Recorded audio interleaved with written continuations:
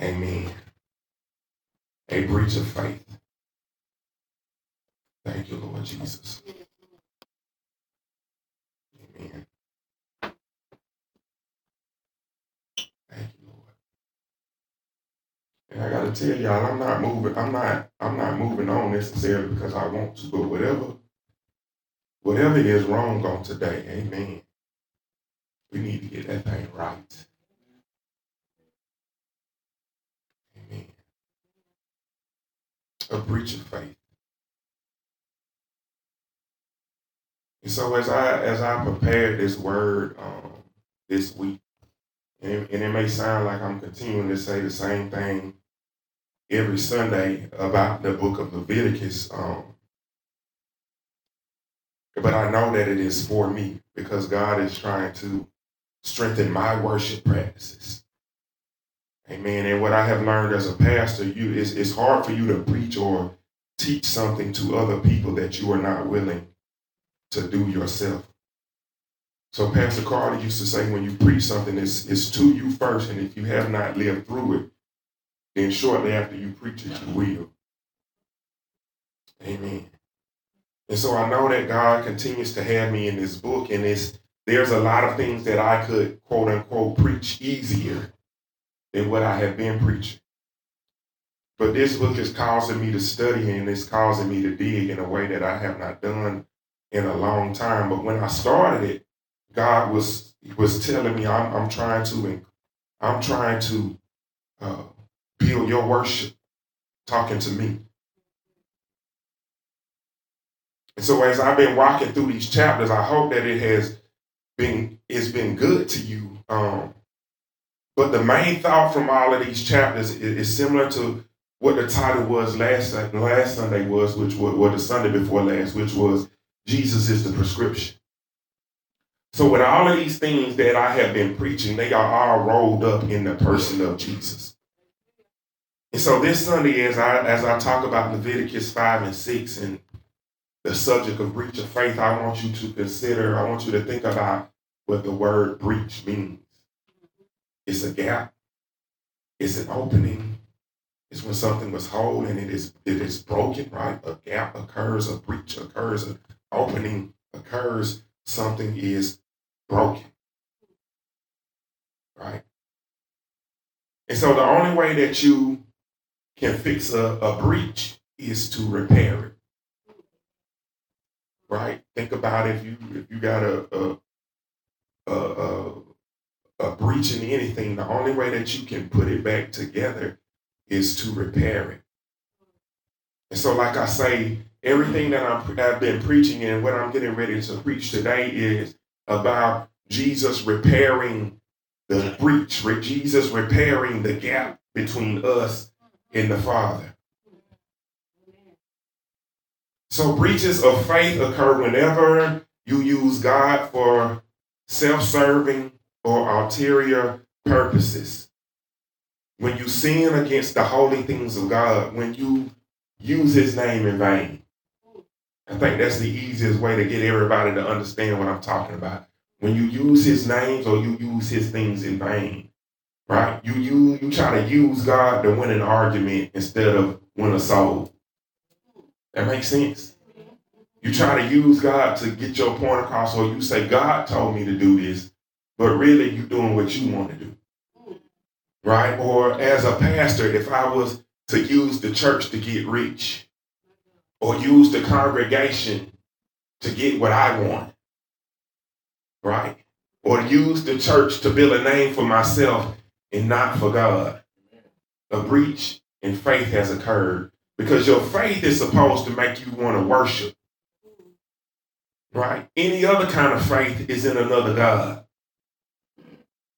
right?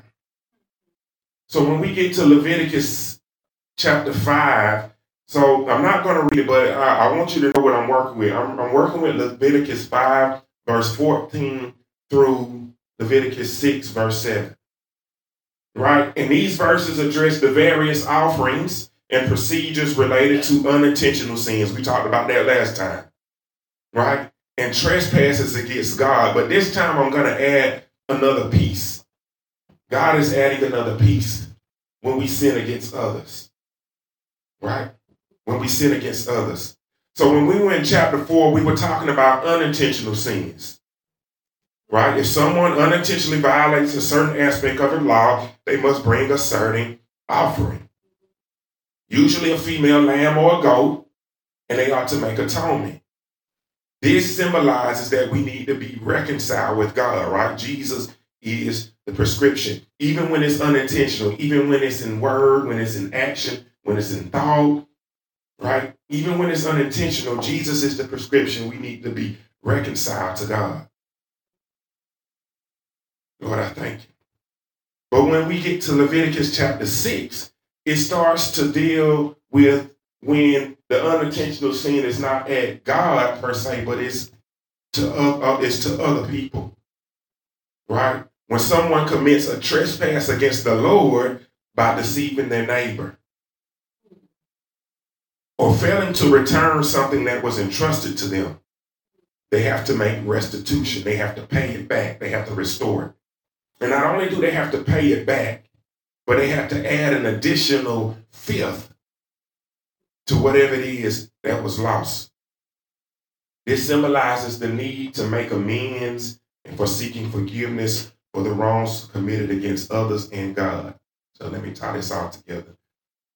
Remember when I just said a breach of faith is whenever you do something in the name of God for self-serving purposes, right? Whether it's intentional or unintentional. If you are a Christian, if you are a representative, if you say you're saved and you hurt somebody, you have to go and repair that thing. You have to repair it for yourself, and because you're a representative of God, you have to repair it because they are looking at you as carrying God's name. So you're making God being ill spoke of if you don't repair it. That's what this offering is for. I hope that's connected in your brain. So in all of these things, I want y'all to see how all of these chapters are building on each other, and then I'm gonna go to the New Testament, and I'm gonna try to put a bow on all of this. So Leviticus is teaching us how to worship.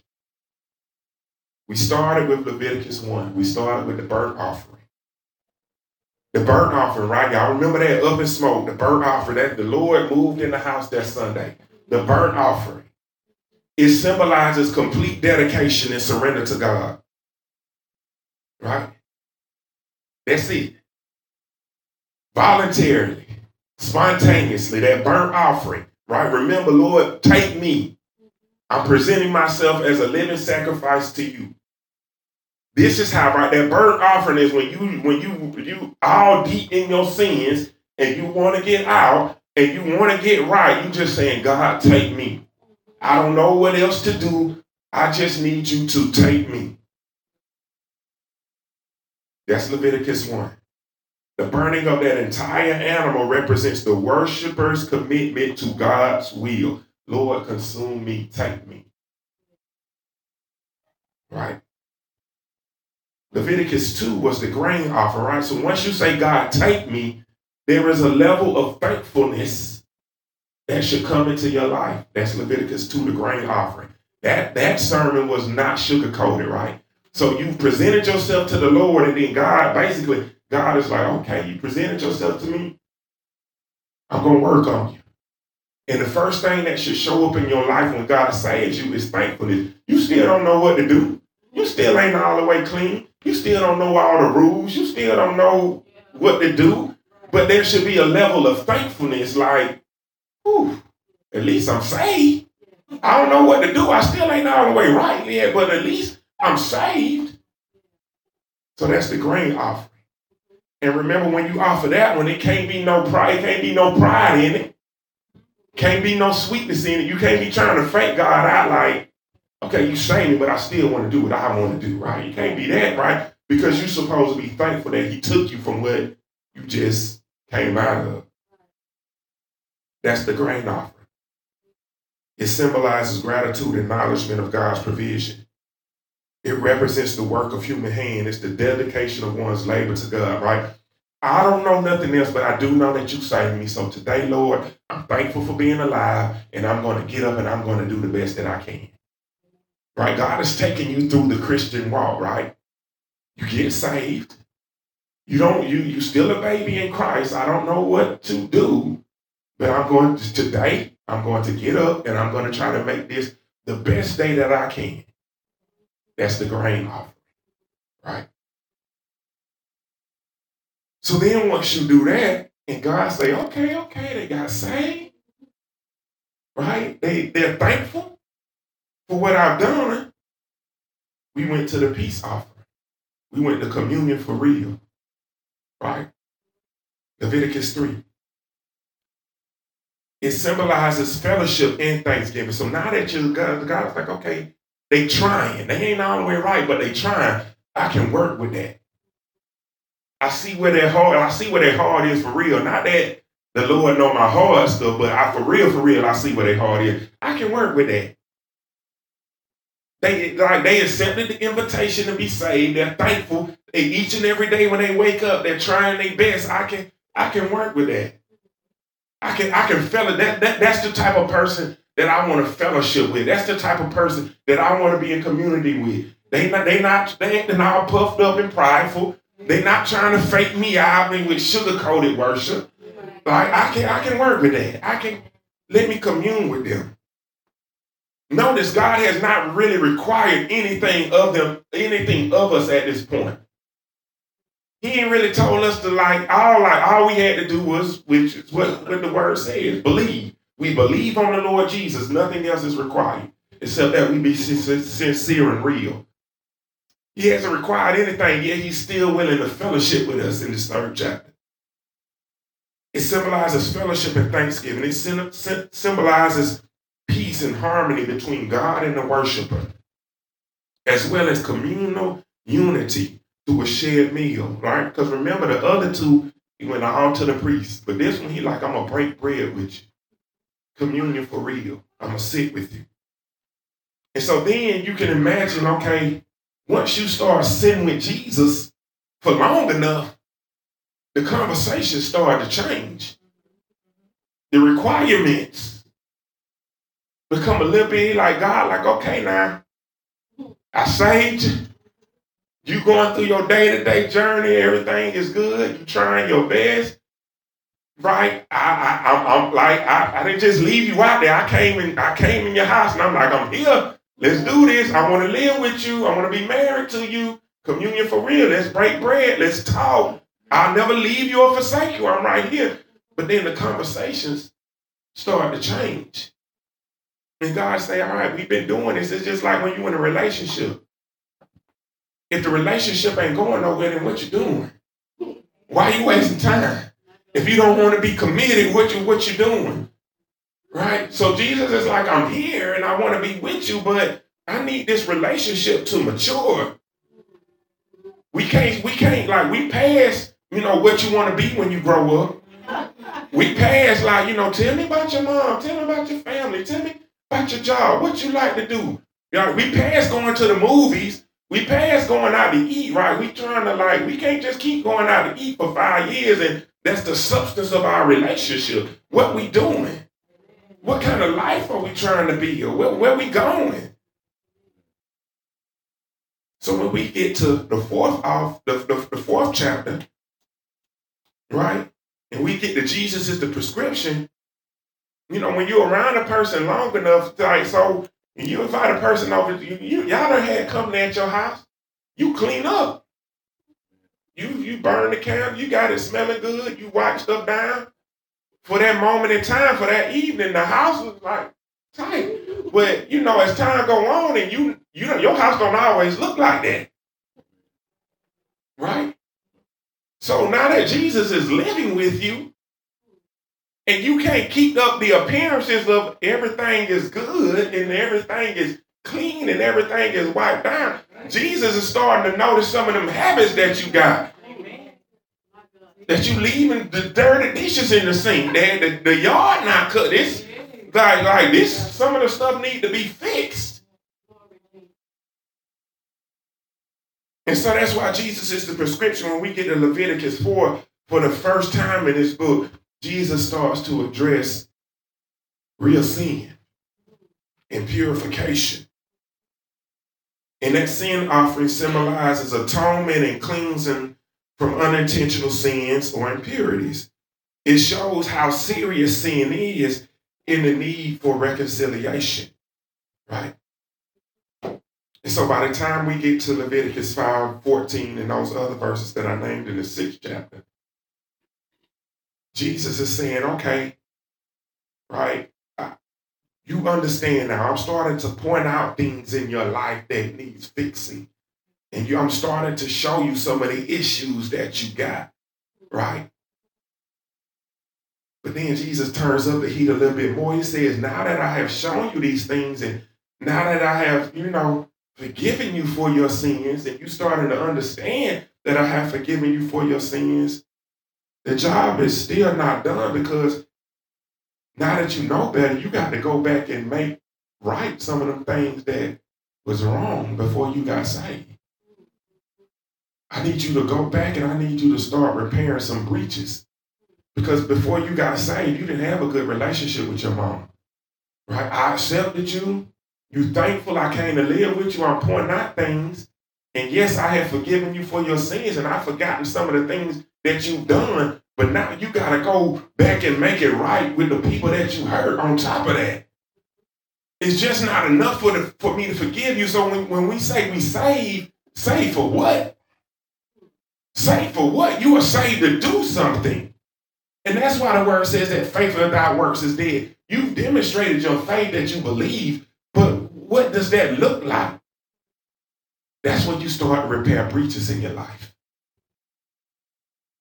And so this is called the guilt offering. What I'm talking about in the 5th and the 6th chapter is the guilt offering. In the 4th chapter, it was the purification offering. God starts to clean you up. This one is the guilt offering. And you know what I'm saying? If I'm clean, why do I still feel guilty? When God starts to clean you up, that's when you start to realize how dirty you was. And that guilt should move you to do something. It should move you to action. It should move you to say, I'm sorry.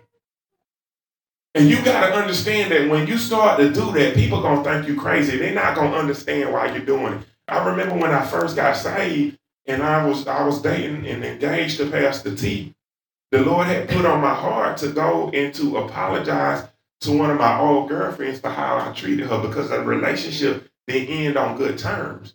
And so I went to say, the Lord led me to apologize to you and ask you for forgiveness. She didn't understand. She thought I was trying to get back with her. I'm like, no, I'm not apologizing to get back with you. I've moved on, but I needed to apologize so I would not feel the weight and the guilt of how I treated you. You have to be able to go back and say, I'm sorry. Like Jesus wants to restore all the breaches that occurred. So this guilt offering symbolizes restitution and restoration. So in this church, we've done a lot of work on restoration.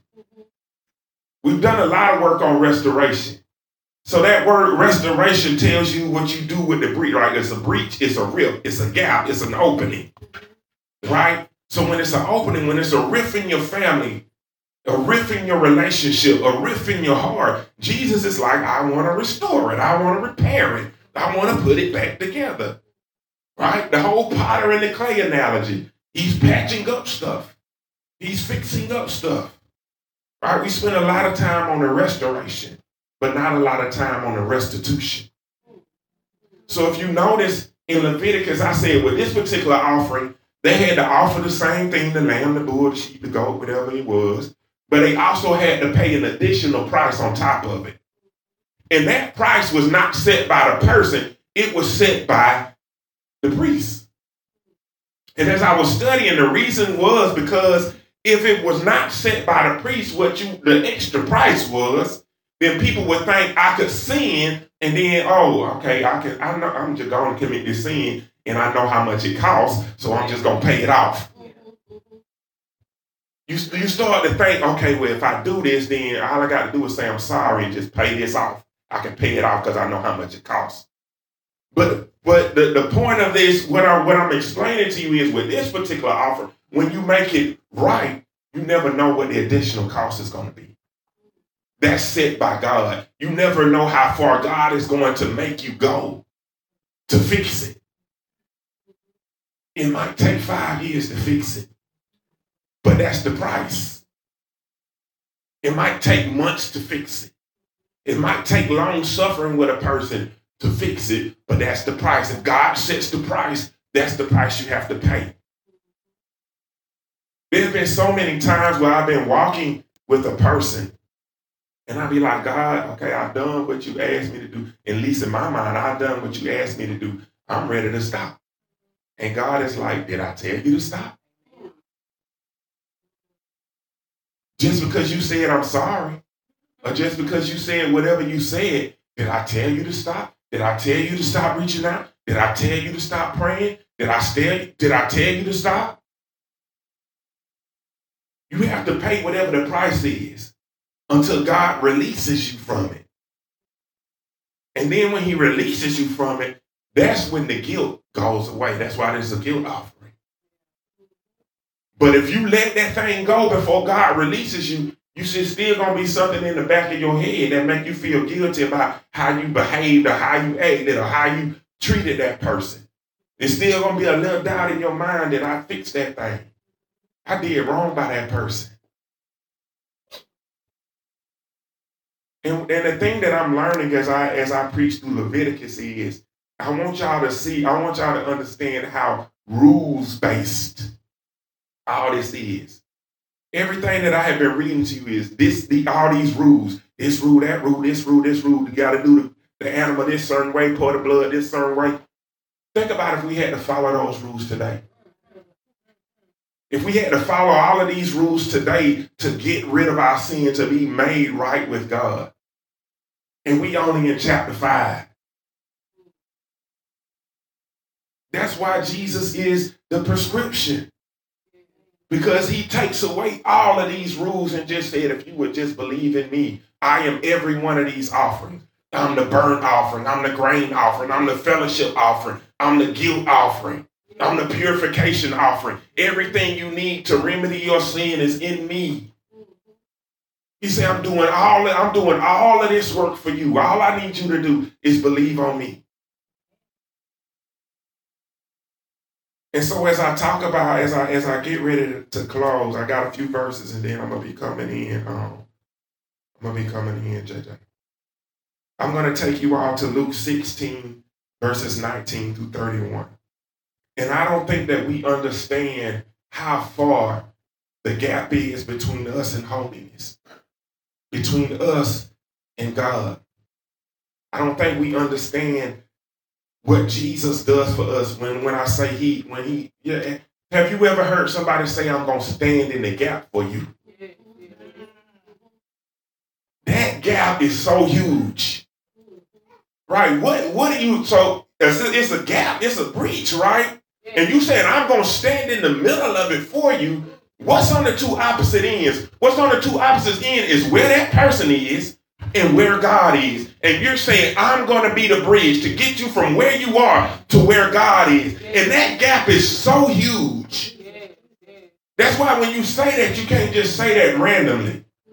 Because whatever it is, there's God, like they right here and God is right there. And whatever it is that's stopping them from getting to God, you saying, I'm going to stand in the middle and I'm going to be the bridge. And bridges don't stand up straight. They don't go vertical. Bridges go horizontal. Bridges lay down. They lay down. You saying, I'm going to lay down. I'm going to be the bridge. I'm going to let you walk on my back. I'm going to let you walk. I'm going to stand here to help you get where you need to go. And we don't understand that that's what Jesus did for us. He laid down his life for us. He is the bridge between us and God. And that gap is so wide. So as I'm going through all of these chapters and I'm reading all of these things, I know it's hard for our mind to comprehend. But each chapter is written like that because God is trying to get you to understand how much sin he actually has to deal with in our life. Just to put us in right relationship with God. So Luke 16, starting with the 19th verse, and it reads, and there was once a rich man who dressed in the most expensive clothes and lived in great luxury every day. There was also a poor man named Lazarus, covered with sores, who used to be brought to the rich man's door, hoping to eat the bits of food that fell from the rich man's table. Even the dogs would come and lick his sores. The poor man died and was carried by angels to sit by Abraham at the feast of heaven. The rich man died and was buried in Hades, and where he was in great pain, looked up and saw Abraham far away with Lazarus at his side. So this is Jesus talking. It's red letters. This is a parable. Right? So here's the rich man in the 24th verse. So he called out, Father Abraham, take pity on me, and send Lazarus to dip his finger in some water and cool off my tongue, because I am in great pain in this fire. This rich man wanted Lazarus to be the bridge between him and heaven. Right? He wanted Lazarus to be the bridge. After all of Lazarus' life, the rich man paid no attention to him. This is how we do Jesus. We go our whole life and don't pay no attention to him, but then we want Jesus to be the bridge. Lord, I thank you. 25th verse, but Abraham, and Jesus is using Abraham, why? Because he's talking to the Jewish people, right? He has not yet done what he did on the cross. He says, so let me talk to y'all in a way that y'all understand. Y'all say y'all the chosen people. Y'all say y'all God is the God of Abraham, Isaac, and Jacob, right? All of that stuff. Y'all church, y'all religious, and you follow all the rules of Abraham. So let me put this parable in a way that you can understand. Let me talk about Abraham.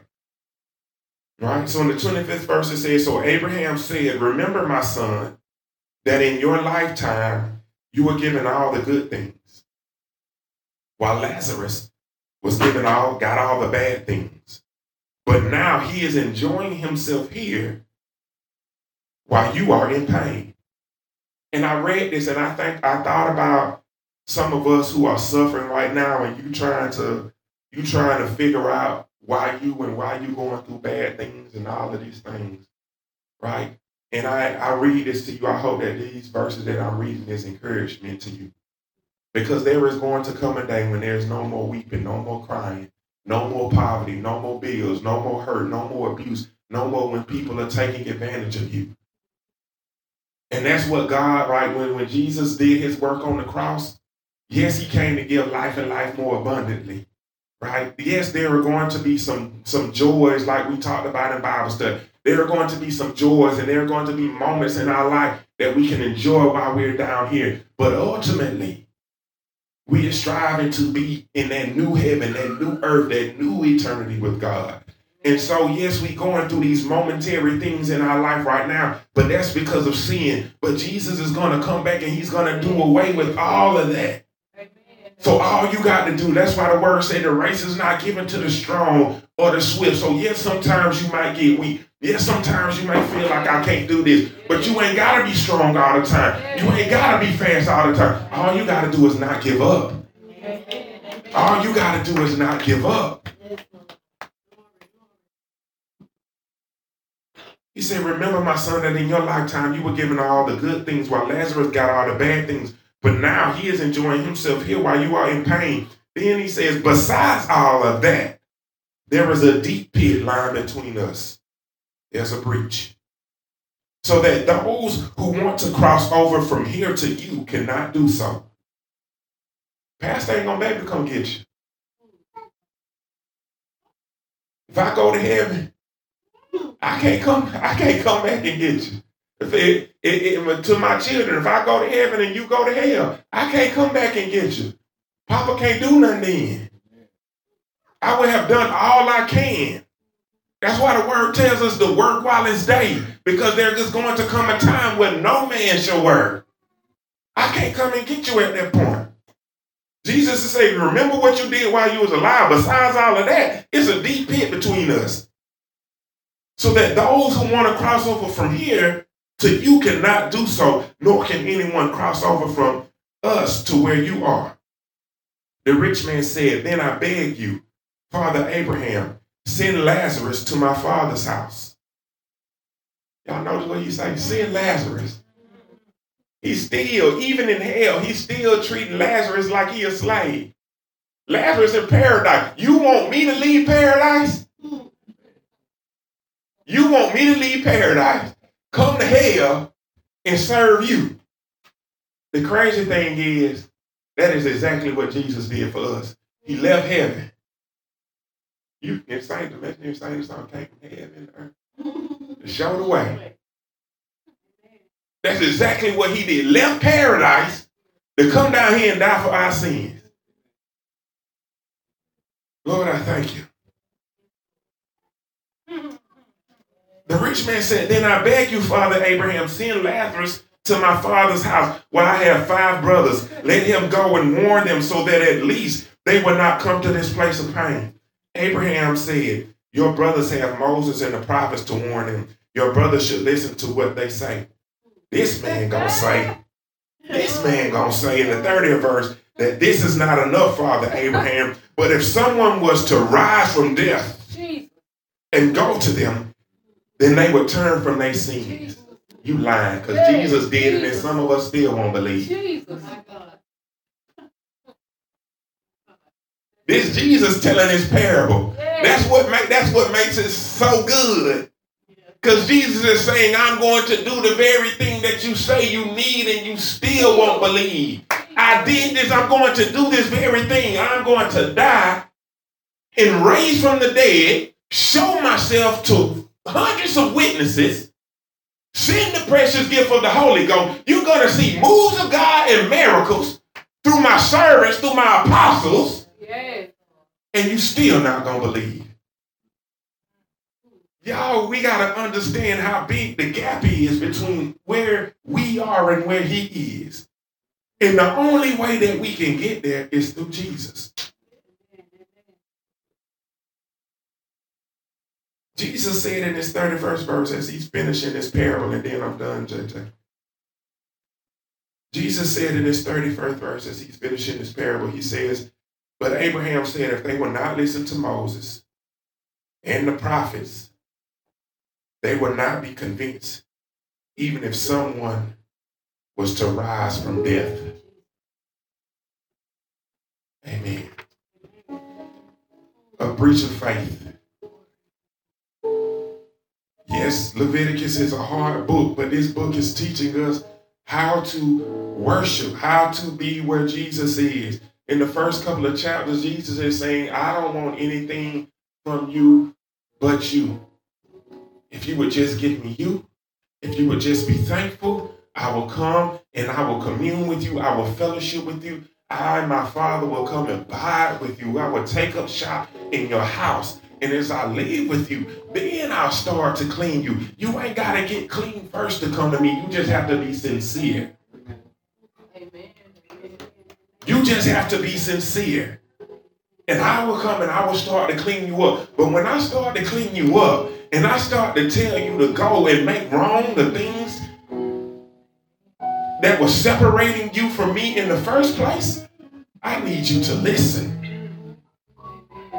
Because Jesus is saying, I have stepped in the gap for you. I have laid down my life for you. I am the bridge between you and the Father. If you want to get to where he is, and you saying, because you got to think about what you say when you get saved. When you get saved, Lord, right? You the head of my life. Think about what the word Lord means. You're giving him headship over you. You're saying, I would serve you. I would do what you tell me to do. Not only will I allow you to restore me, right? But I will make restitution. So a part of making restitution is not only saying I'm sorry, but it's serving. It's serving the very people that hurt you in the first place. Ooh, that's a tough one, Pastor. It's forgiving. That's making restitution. It's forgiving. It's serving the very people, right? It's praying for those that despitefully use you. Right? Why would I do that? Because when I do that, this is a guilt offering that I'm describing. All the guilt falls off you. Y'all know where it go? It go on their head. When you love people in spite of how they treat you, it goes on their head, and then they got to deal with it. They got to wrestle with it. And the only way they can get the guilt off of them is to do everything I just explained. I don't care where you go. I don't care where you live. If you want to see Jesus, you got to be holy. I don't care what denomination it is. You got to live holy. There's no different rule book for other people.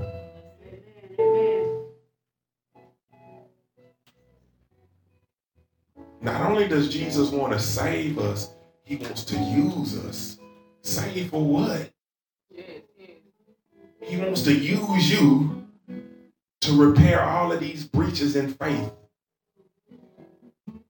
He wants to use you to repair all of these people who are separated from God.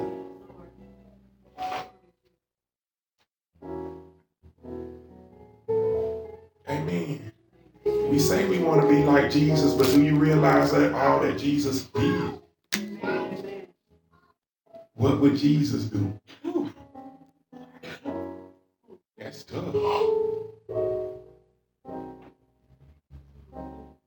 Amen. Amen. Amen. I thank God for his word.